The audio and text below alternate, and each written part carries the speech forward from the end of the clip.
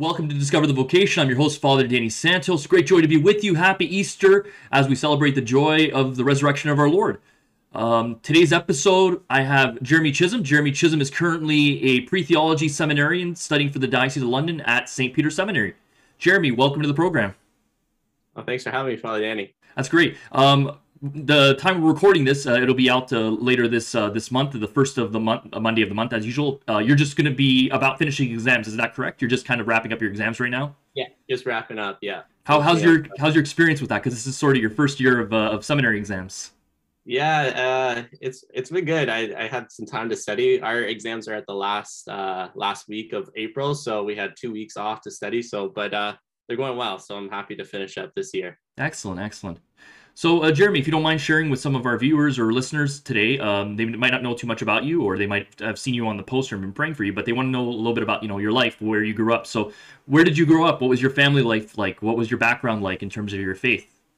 Yeah. So I'm Jeremy Chisholm. I'm originally from Seaforth, Ontario, which is near Lake Huron. My mom and I moved to London just last year. So I'm getting to know the area in London, but grew up in a small town in Seaforth. And during that time, I was altar server. So really got to know my parish priest, Father Chris Gillespie, great guy. So I was there in Seaforth growing up and went to St. Anne's in Clinton for high school. And some of my hobbies I was doing during the time was playing tennis, soccer in the summertime, playing hockey in the winter. And my parents, my mom was a dietitian in Goderich. My dad was a principal in Clinton with the elementary school there. And so, I was always involved in my faith. Like I said, I was altar server, very close to the Lord. And so that's a bit about me just growing up. And then after high school, I went to university in Toronto. So I went to Ryerson University and Guelph Humber, which is a dual college/university. And I graduated with 2 degrees, one in kinesiology and one in public health. Wow. So what led you to kind of change your view? Because from kinesiology to priesthood, that's a little bit of a 180 for someone who just finished your degree. So what kind of led you to sort of discern the priesthood, at least right now?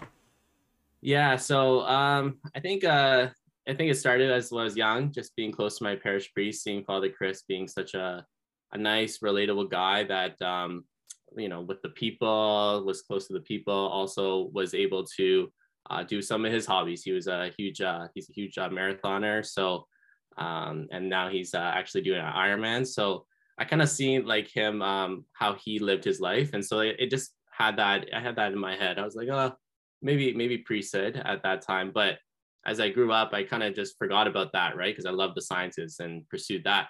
So what ended up happening was when I was in my second degree in public health, I met another priest who previously had a kinesiology degree, and he was talking about he was in a relationship at the time, just like I was, and said how it was really difficult to discern the priesthood, being in a relationship, and he started praying about it and decided to go to seminary. As well, I met another priest in my public health degree who was a tennis player, and so I started playing tennis with him and said, I kind of thought about priesthood. He's like, you know what, like it's never too late to go try, right? And so some of those experiences, just meeting other priests who had similar experiences to me, really motivated me to apply. And also I felt this calling within throughout the years, just seeing how God was like really showing me that, you don't have to give up tennis, you don't have to give up your sciences, you can use that as a priest, right? Or, use your skills and your gifts. And so, so then I end up applying and being accepted has been a great joy of mine, and feeling at peace as a seminarian right now. And so that's a little bit about my story, how I got to St. Peter's Seminary. Awesome. So you're, of course, concluding your first year at the seminary. For anyone who's kind of listening or watching, what were kind of your sort of fears or hesitations? And was your fears and hesitations, was it kind of confirmed? Or when you went to the seminary, was it kind of like, well, it's not as bad as I thought it was going to be? Or was it worse? No. So I think one of my fears was being cut off from like the whole world, like kind of like out, like you got to stay at seminary and you're just like there at the building and only on the grounds. But it's not really like that at all. Like you have the opportunity after classes, after dinner time and prayer to like, go out with the guys to get something to eat or drink. My mom lived in London, like I said, so I can go see her. And so it's like they want you to actually be involved with those with events or with other people outside of seminary. So it's not, yeah, that was like one of my misconceptions. So something like that, and also like guys I thought were going to be like very pious, like okay, like praying all the time, and that we're having fun, we're enjoying like fraternity with a group of guys, and there's time to pray together, there's time to have fun together, watch movies and play sports. So some of those things were my misconceptions, and like they were totally off, right? So Yeah. yeah. And I think that was my misconception too. I thought when I was going to the seminary that like it's almost a small prison. It's like you're going there to study to be a priest, and all you're gonna do is pray. And what's funny is when I come home, my mom's friends would be curious about like, what's your son studying? Oh, he's studying to be a priest. Well, when he comes home, does he pray? Does he pray 100 like all day? She's like, no, he watches TV. He's like, he can watch TV. Like there's like so many things that people assume, but in fact, it's not that. We're called to be in the world, but not of the world. So we get to enjoy the gifts of the world, but also to make sure there's a balance there. And I think that's important. Correct. Yeah. How did you find your prayer life when you came to the seminary? Did you find that you kind of grew a little bit this year in terms of growing and to know the Lord a little bit more and know your own vocation? Yeah, prayer life has definitely increased. Definitely one thing that I didn't have the experience before Calvary Center was liturgy of the hours.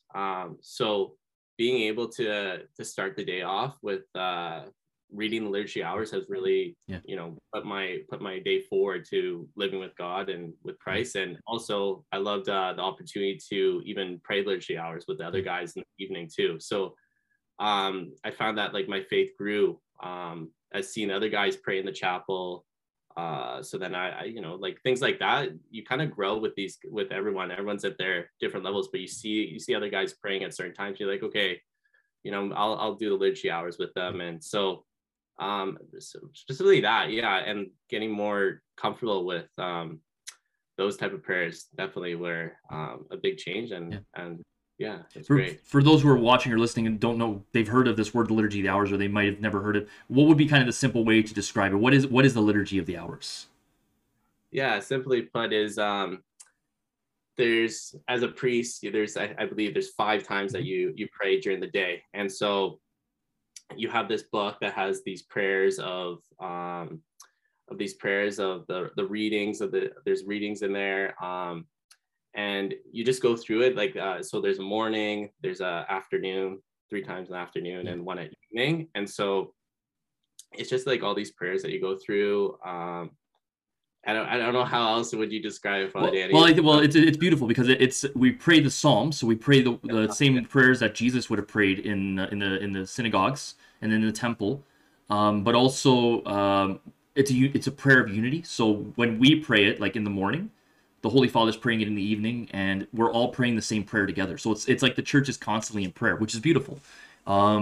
So I mean, yeah, and the beauty of the liturgy of the hours, I think Vatican II has really emphasized that it's not just for the priests, it's for the laity. But as priests, we have a special responsibility to pray for the world and pray for the church with the liturgy of the hours. So it's a very important promise we make to our bishop and to our brother priests and to the church as a whole, that we're going to pray it faithfully as best we can. Yeah.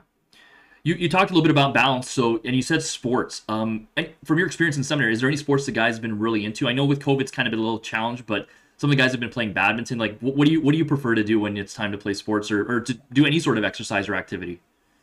Yeah, that's a great question. Yeah, so with badminton, of course, but there's like a group of guys that are really good, so I'll just join every so often. But my sport of choice is actually the gym, working out, resistance training. There's a group of us guys that are out there lifting weights, trying to get bigger, build some muscles. So that's like my choice, because of course kinesiology was based around resistance training. So working on that. And then also on the side, like I would go to the university tennis center to play tennis. So I met a group of guys there playing tennis. I would set up tennis matches. And so, yeah, those two sports are a great to play. Yeah. That's awesome. Yeah, that's great. I think it's important, and no matter what light for vocation we have to have those moments of fun and enjoyment and balance as well. Yeah. One of the challenges some young men have, Jeremy, when they discern the priesthood is they're kind of worried about, like, how do I know if this is for me? From your time in the seminary, I know you can't say for sure because you just started, but do you find that the seminaries kind of helped you sort of to kind of make that sort of discernment a little more concrete now, like to make it a little more, now I'm taking this more seriously than just if I was doing this on my own? Definitely, yeah.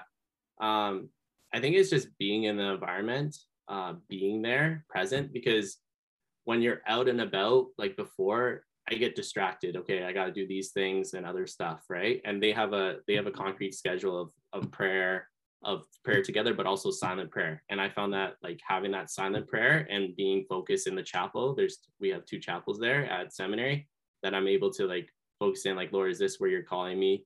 And honestly, like I'm able to see, I don't even know if it's a see moment, but it's actually within that I have this like peace that like, okay, this is where I'm supposed to be. And I wouldn't be able to know that if I was outside of the seminary. So it actually like put me into a more a great environment to be able to pray more, to be closer to God and build that relationship. Great. Before we wrap up, just going to ask you, because I know you're busy, you're getting ready for your exams, you're getting ready for the end of your year at the seminary. There might be some young men or women even listening. What advice would you give, especially to a young man maybe who's discerning the priesthood or kind of was in the same boat as you are? What kind of advice would you give that can kind of help them take the next step, if you will? Like what would you say to yourself if you were kind of still thinking about the priesthood and you're still not quite there at the seminary? Yeah,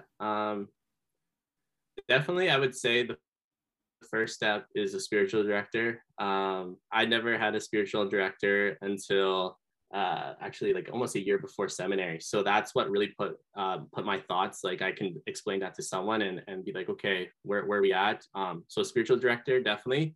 And second, just trust in the Lord. He will guide you to your vocation. And if it is priesthood, trust in the Lord. Even if you see all these external things, the Lord will put into place where you're supposed, if you're supposed to be at seminary, he'll put it in a place that you'll get there.